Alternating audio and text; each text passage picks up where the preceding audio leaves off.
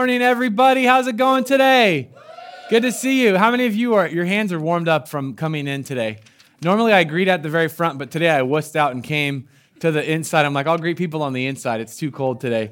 Well, hey, we're going to bring up our panel of experts today. We've got Art and Jerry West. Give them a hand. Yeah, and we got Judah. He's coming up today. Yeah, come on, Judah. All right, have a seat, you guys. Oh, man, he's too strong. He's been roiding. So this is our expert panel today to discuss the Oregon Ducks coaching search and what we feel. No, I'm just totally kidding. Yeah, some of you are like, all right, this is the best day ever. Some of the ladies are like, this is the worst day ever in church. Well, hey, we're excited to be here today on a Sunday. I want to say a welcome to Joy Church UO over at University of Oregon. We're so excited to be meeting together today, and we're actually capping off and finalizing our Loveology series. And so we're doing something special today. I didn't just need backup up here, with more friends, even though I love these guys. Yeah, they got the muscle right here. I'm talking about Jerry, though, not, yeah. We're doing a panel today, just kind of getting some perspectives on the series that we've been in. And if you haven't been with us in our Loveology series, the Loveology series has been all about love. Everybody say, love. Talking about romance, relationships, dating, sex, marriage, all those kind of things. And so we have our expert panel up today, and without further ado, we're going to jump in and start asking some questions. Why don't we... Whatever you say, dear. Why don't we have...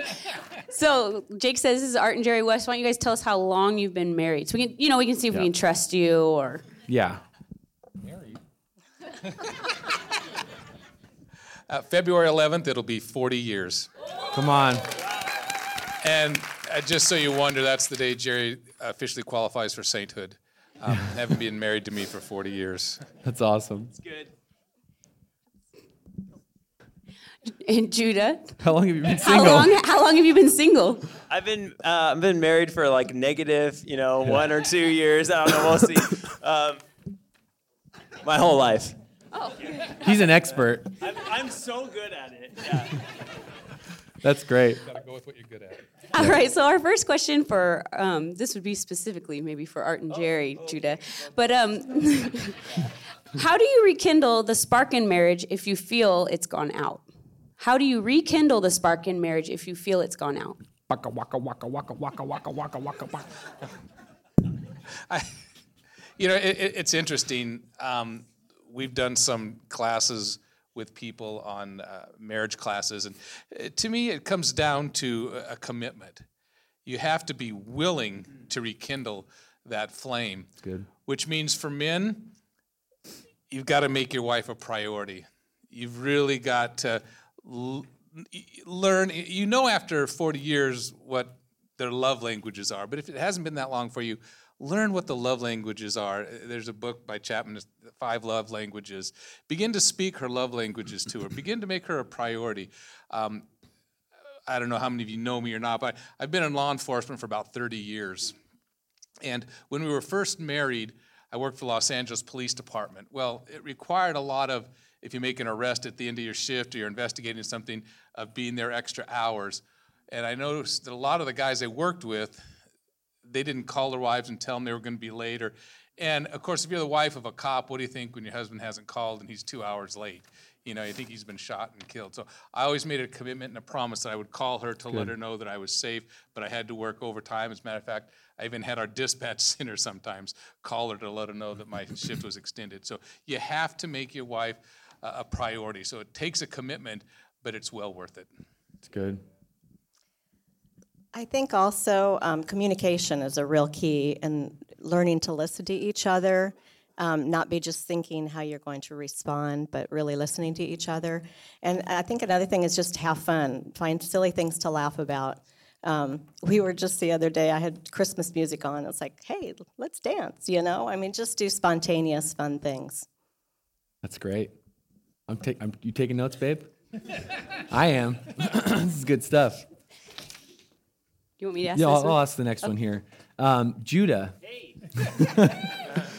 How many of you guys love Judah? Come on. Yeah, I love Judah. Judah, are there Thanks, Matt. Thanks. Are there any benefits to loneliness? And Why are you laughing? Can This is loneliness seriously sad. can loneliness serve as a life discipline? Yeah, that's an amazing question for single people. And I think also you don't have to be single to be lonely, and all of us encounter these seasons of loneliness in our lives. And you see even, not to like preach too much, but in the Bible, some amazing characters like Jesus, Moses, David, all went through seasons of loneliness. So we know that it's valuable, but how is it valuable? I think loneliness as a single person is valuable because of the opportunity that it gives you. Everybody wants to belong to somewhere or someone, and seasons of loneliness make that feeling of wanting to belong so much stronger, I think. And so there's a lot of different ways you could turn from there. You could turn to try to belong to, a group of friends. Maybe that's good for you or bad for you. Mm-hmm. You could try to maybe the loneliness in our lives can sometimes get so hard that we make the wrong decision. We turn to things that we shouldn't to kind of like take away the pain of loneliness. But I think the right thing to do with loneliness is take it to where the only place I believe it's really fulfilled, which is a relationship with God, and to take that season of loneliness and to fill it with the only thing that's designed. God designed us to be in relationship. That's why we feel those seasons of loneliness, and He designed us specifically to be in a relationship with Him. So loneliness, I think, the question was, is there a benefit? Yeah, there's a massive benefit. You are forced to look for that thing that's going to satisfy you, which is God. It's good. Good stuff. So let's say you're new to being a Christian, you're a new follower of Jesus, and you're really lonely. What does that mean to, what does that specifically mean to pursue your relationship with God? How do you specifically do that? I think we define that amazingly in Next Track. So I'm just gonna tell that now. Take Next Track. All right. But it looks like a lot of things. It looks like just talking to God, listening to God, saying, God, if you don't, maybe you're just wanting to begin a relationship with God. What is it like to, ask God, hey, God, can you speak to me? I want to hear you. I want to know you. I want to get to know you. And then it also looks like getting around people, other people who are pursuing God. And honestly, in a season of loneliness and singleness, you can find amazing comfort in the family of God. Come on. I think that's good. It's good. It's good. It's great. Yeah. Can I say something on the loneliness side of things? I'm still clapping. I think with loneliness too, one of the things that we do is we typically associate loneliness with pain and that you're wanting this relationship, but you can actually harness that and say, you know what, I'm going to turn this into fuel to fuel me in my endeavors. And I would specifically speak this to those of you that are between, let's say, 12 and 20 years old. So our teens, and you don't have to wave at me because that's embarrassing or whatever, I know. But those, I remember my teen years, I longed for a relationship. Lucky for me, I was a fat weirdo, so I couldn't get a relationship, even if I wanted. But I longed for a relationship. And what that longing actually created in me was this desire, you know what, I'm not going to be in a relationship right now. That's not in the cards for me, and honestly, it wasn't even, my parents weren't even going to allow it if it was in the cards, and the girl would like me. It wasn't going to happen anyways. So what I did is I said, you know what, I'm going to take this time and invest in my relationship with God, invest in my education, use that time well. Don't waste your season of loneliness. It's a gift where you can have focus. You can focus on who God's called you to be. You can learn who you are, and then when it's time to begin to explore relationships, you're going to be more confident, more prepared, et cetera, et cetera, et cetera. Yes. That's good. Okay, so if you aren't married, but you've already had sex, what is the point of waiting until marriage? Art. We live in a society where sex is everywhere. It's on TV. You can get on the internet. It's terrible. And the fact of the matter is that each time you have a new partner and you're involved with them in an intimate way, there's a connection there that's made and broken. And so rather than compound the mistake you've made, it's best to come back to God and save that for that special, when you're married person, as opposed to just continue on and the mistakes made. Well, I guess I've done it once, so hey, what's 80 or 90 times? You destroy a little part of yourself. God has made us beings where we connect one to another, and if you just continue in that lifestyle, it's going to destroy a part of you. So the best is to wait. This may surprise a lot of you, but I've made mistakes in my life, and I've gone to God for forgiveness, and He's a gracious and a loving God, and that also can be forgiven. But save it, and don't destroy any more of that precious intimacy that God has created between two people. It's good. Really good answer. Anybody else want to pipe in on that? Jerry, you feel free to. Judy, you want to? I'm good. That's good. It's really good.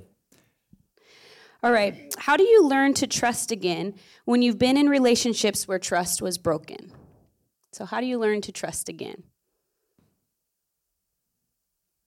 Anybody want to take a crack at this one? Oh, go ahead. Okay. It's a hard one because I was in a ministry working with women who had been betrayed, and sometimes you don't know if that trust, to get it back is so hard. And I think the betrayer is kind of like, well, I do this and this and this, so you should trust me again now. She's pointing at you. Oh, no, he's a good guy. Anyway, everybody makes mistakes and everything, but trust, I think it's just through a work, God working in you. He is amazing, and He can help someone through this again, help someone trust again, but just in the relationship, it's going to take a lot of work, definitely. What I'd like to add is, again, it takes that commitment. We talked earlier about the commitment to get the spark going again. Well, this also contains a commitment. And whoever the offending party was, you have to submit and learn to be accountable. So whether it's always telling your spouse where you are, what you're doing, and being free to turn over your phone, let them check it. You've got to learn to be accountable and understand that you broke that trust, and so there's a certain consequence for your action. And so now you have to build that trust up again by your actions, by being honest and pure and forthright and not giving any other reason to doubt. It's very important that you not give any chance for that person to think, what are they doing? Could they be doing this again? Because their mind's going to go right to that, and it's going to cause more stress on the other individual. So make sure you got to be committed to it, be willing to be completely transparent in everything you do. It's good. Excellent answers. I'm learning some stuff. How about you guys? Yeah. I would just to add on a tiny bit. I think one thing too is if you had a relationship where trust was broken and that's completely over, then it's really important to work on that, work on your heart, work on that issue before you get into a new relationship. That's good. Because that's something that can really damage and trip us up later is if we just jump into the next one thinking, well, I'm great, I'm, no big deal, and then you can really find some issues later on. So specifically for people who have experienced divorce, how do you get past baggage and start new? Good. I think I'll jump on this one real quick, and then Art will give us something really wise after I talk. But I think I haven't been through a divorce, so I don't speak from experience, but from the experience of helping people walk through divorces and kind of that side of it. The Bible is very clear, and it says in Malachi that divorce covers the garments with violence. And I think we as a culture are so comfortable with this grenade going off in people's lives. And I'm not going to sit here and be moralistic and everybody, you're so bad because we've had all these divorces. That's not where I'm coming from here. What I want us to understand is that God tells us very clearly that divorce is this incredibly destructive thing. That when you have become echad, when you become one in marriage, it's not supposed to get pulled apart. And anytime that happens, there's going to be damage and destruction, which I know if you've gone through divorce, you've experienced that, whether that's been not at a physical level perhaps, but at an emotional, spiritual level, but with relationships and all this kind of stuff. And I think that one of the things that I would say about this and how you get past this when you've gone through this is you really have to lean into the restoration and healing power of God.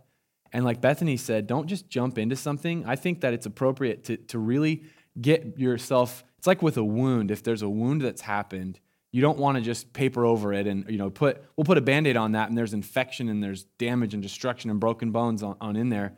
When a divorce has taken place, you got to realize in your life you've been ripped apart. It's so important that you get down and get clean and get healed and get right at the very deepest levels. And so what I see typically with divorce is that because there's been so much trauma, the immediate thing you want, I need another relationship, or I need to get past this as fast as I can. And really what needs to happen is there needs to be an appropriate amount of time to get to the deepest part of your soul and let God do the deepest work there. And whatever has caused this divorce, whether it was your responsibility or whatever or not, you still have to get that healing at the deepest level. So taking that time to let God do his work at the very deepest level, talking to people, working through this kind of stuff, I think is huge. You were going to say something wise. What I was just going to say is basically what Jake said. And it also, we earlier were talking about the loneliness time. Well, in that situation, you're going to be lonely. And that's the time to go after God, get a hold of God, and begin to heal, as Jake said. But if you are going to, you meet somebody and you plan to marry again, get proper counseling ahead of time. Make sure that everything is laid out on the table. That person needs to know the hurts that you've suffered, and you need to know the hurts that they've suffered so that you can begin to work together to heal those, as opposed to all of a sudden that hurt happens again. And again, I hate to go back to my time as a police officer, but the sad fact is that I've been to the house of many physical disputes, people in marriages or boyfriend, girlfriend, and you go in and there's been a physical assault, you arrest somebody, and I remember the one particular lady, I was there the next week arresting another guy out of the same house, okay? Same situation. So you've got to heal, you've got to find out and dig deep, let God heal you, and work when you find somebody, and begin to work again to make sure that you're compatible and that you understand and that you can work together to heal both of you. Good. So this is kind of along the same lines with maybe like people getting married after being married before. But how do you parent someone else's biological child in remarriage? How do you love a child that is not yours, and how do you get a child to accept you? Through God's grace, loving another child, I mean, that can be really easy, but I think, and both of us come from, he's from a blended family, but broken homes and parents that have divorced and are bitter against each other. And I know the greatest way you can show a child love is if you're a step-parent, is not bashing the other parent, because kids can hear everything. I'm a preschool teacher, and I'll have parents come in and they make these subtle little demeaning remarks about the other parent with their child there, and the greatest thing you can do, and it's hard, but respect that parent that that you've separated from. Just it's such a way to love your child. It's good. I would just like to add, again, if you're going to marry, you need to get some books. You need to, from people, maybe find a mentor who's gone through it and is doing well, because there's a lot of pitfalls there. The number one reason for divorces and first-time marriages is money. You have financial problems. The number one reason in second marriages is the children. I did come from a blended family. Things like my 6th grade graduation, where my mom and my stepmom are yelling and screaming at each other. It got very ugly. You have to understand there's a lot of pitfalls when you go into a blended family, so you want to make sure that you have knowledge, you have wisdom, and that you have the ability to work through that. An example is if you're marrying, if it's a lady and you're marrying a gentleman, he may be paying child support. How is that going to affect you financially? And what kind of resentment is going to give you against him when he's supporting other kids and not your kids? And I've seen that argument as well. So there's a lot to learn. Again, be wise, but prepare, let God heal, but you really need to know what you're doing before you jump into a second marriage. It's good stuff. It's really good. I think one of the things I hear out of this, which I think is applicable to all of life and all relationships, is that respect and honor. Even when you've had a divorce or you've gone through that, you should still respect and do your best to actually build up the other parent, even if they crazy. You know what I mean? Because you crazy to them, right? Like everybody has that crazy uncle. Somebody is the crazy uncle. Like that's me to my nephews and you know. You guys, it's okay. You can laugh about this. But I think respect, you know, we think a lot of times, well, if I tear them down, then my kids, they'll like me more or they'll think I'm better. But that's never how it works. Disrespect and dishonor and disunity and bringing other people down, even if they're actually wrong. Come on, somebody. Even if they're actually wrong, that's just going to feed into a cycle of dysfunction. And so respecting people, even when they're disrespectful people or they don't, you know, that's really the best way to be. I think switching the polarity in our life as followers of Jesus to give honor and be kind and be courteous and build other people up as much as possible, you're just going to help your children in life, you know, in these kind of situations. And I know that's hard, but that's so important to be respectful and honoring of others. Want to jump ahead to these? Can I ask you a question? Me? Yeah. You're shocked. Bethany, we can come back to 6 if we need to, but how can single women make themselves available without seeming too available? Judah told me he has a Okay. prepared answer. All right. Woo! Do you want to touch you want to with go? his feminine side. No, I want to hear No, what you say I want to hear first. Judah. Let's hear Judah. Bring it, Judah. Come on, cheer him on. We need. Woo! At first, I thought this question was kind of unfair. I'm like, why are we singling out women and not just single men? And the game is kind of rigged. I sort of realized, like, under society, for whatever reason, you know, guys ought to ask girls out, and I think they should, guys. I think you should. But anyways, the question to actually get to the question, which is, how can single women make themselves available without seeming too available? I think the answer is really simple once you define what too available means. No one wants to be that girl, you know, or if no one wants to be that guy that's like, oh, he's too available. He's flirting with every girl at the social event, you know, she's like flirting with every guy, or like what in the world? So I think too available is easy to define. It's that point where you're no longer just looking for somebody, you're looking for anybody. You know what I'm saying? And that goes for guys and girls. Single and ready to mingle. After you are, you can be ready to mingle, and that's cool, but just, looking for anybody. You know, just give me somebody. I don't really care what, you know. Don't have too many requirements, just anybody, please. And it's possible to get there. And I think with that in mind, if that's too available, what can you do to be available? I think the answer is simply go to social events, like make some friends and be a friend. It's incredible how far that will go. And if you're a single lady and you're just a good friend, some guy's gonna come pick you up real soon, I think. So that's all right. That's good. Some guy.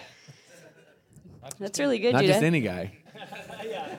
It's so good. I think one really practical thing is that girls, a lot of times move in packs, and it's easy to be in a pack. And so if you are hoping that someone will start talking to you, you got to break away from the pack, because guys are not going to break into the pack. That's super intimidating, those packs, which is fine. There's nothing wrong with that. But if you're hoping that one of them will talk to you, you got to find a way to get away from the pack for a minute. Pretty much all the relationship advice I could give on this area would be watch the last episode of Stranger Things 2. The middle school dance scene pretty much has everything right there. Yeah. And then the other thing I would say is that, for women, this is really hard because there's a fine line but a lot of the reason is because of the way that other women talk about women or treat women or things like that. And so one thing I would say is that for all women, married, single, whatever, is let's be the kind of sisters that are supportive, that are, just there for each other, that we're not there judging and that we're not always talking behind everyone's back and did you see so-and-so? They are like so after that person. Let's not be those people, right? Let's not foster that environment where, that our friends around us feel like they can never talk to anyone because everyone's going to be talking about them. Yeah, it's great. And then also be those kind of friends that can go to your friend and be like, no, you're too available. Like, no, right? So it's both ways, but be those kind of people that can talk and It's great. and be those kind of people. So good. We only have like 3 minutes left. Okay. So maybe we can get through 2 questions kind of quick. We can do it. I think this is a good one. How can you have a healthy marriage when you are a believer, so you believe in Jesus, but your spouse does not? Can you have a healthy marriage? Anyone want to jump in?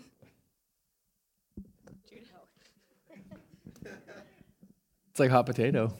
I have a mic That's a strapped to very my complicated face, so I can't one. get a word of it. Just because somebody isn't a believer doesn't mean that they're not a nice person. Right. And so you may find that there are good marriages where they're both unbelievers. And if they respect you enough to allow you to go to church and do your church things, and I think you could, but is it ideal? No. In raising of children, it's not ideal. But just the marriage itself can be okay. In a household where children see and understand and know what's going on and know how to play one against the other, I don't need to go to church. Dad doesn't go. That can be a big thing. So again, I'm hoping that this is a decision beforehand. Now, not all of. I'm 20 years into this marriage. Is this going to be a good marriage? Again, I believe in a slow courtship, wisdom, taking the time, premarital counseling. It's so important to understand what you're facing. Not marry after you've met somebody in a month, and then all of a sudden, 10 years down the road, it's like we're having major problems. Yeah. Well, yeah. That's good. And I think the distinction is between if you're already married and you're a Christian or you've come to Christ and your spouse hasn't, obviously we believe you need to stay in the marriage you are in. There's never a time when you're like, well, you're not a Christian, so I'm out. That's not how it works. And so I think, again, you got to keep investing. It only takes one. People say it takes 2 to save a marriage. It's actually not true. It's been shown that it just takes 1. Because if one person will continually invest and love, and obviously a person could still walk away and break away in their own free will, but if you as a follower of Christ are in a marriage with an unbeliever, you can serve them and show them the love of Jesus and be the best witness they would ever have. Like literally having Jesus live with you, if that's how you act, is a great witness for him. And so, yeah, you can do that. But like Art's saying, on the front end, don't do missionary dating. Well, he's almost a Christian. There's no such thing as almost, Christian. That doesn't work that way, guys. And a lot of times we ignore those red flags. Well, she's almost a Christian. No. Does she love Jesus with all her heart, soul, mind, and strength? Is she all in or not? Is she Krista Ball in or not? You know what I'm saying? Like, sorry, I had to throw that out there. Okay. Okay, we have a couple quick ending ones. Yes. Judah, how are you preparing yourself as a single person for marriage? By learning how to suffer in my current circumstances. I'm just gonna say the truth. If I can't live with 3 guys and do life and be happy, no way I'm gonna be happy living with a woman. You know what I'm saying? So I just gotta figure out how to serve the people I live with, die to myself, and then I'll be ready. That's awesome. Okay, and for you guys, what's one thing? So this is for you, Jerry. What's one thing husbands should do? And then for you, Art, what's one thing wives should do?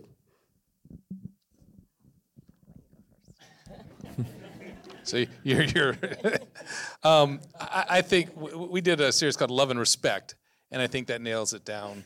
I want to show my unconditional love to Jerry and let her know how much I appreciate everything she does, and she does the same back to me. And I think that's incredible. It's good. Listen to them.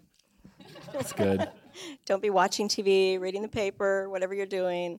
Really listen to them and hear what they're saying. So good. Good stuff. Let's give them a hand, everybody. Thanks, you guys. Thank you, panel. All right. That's so great.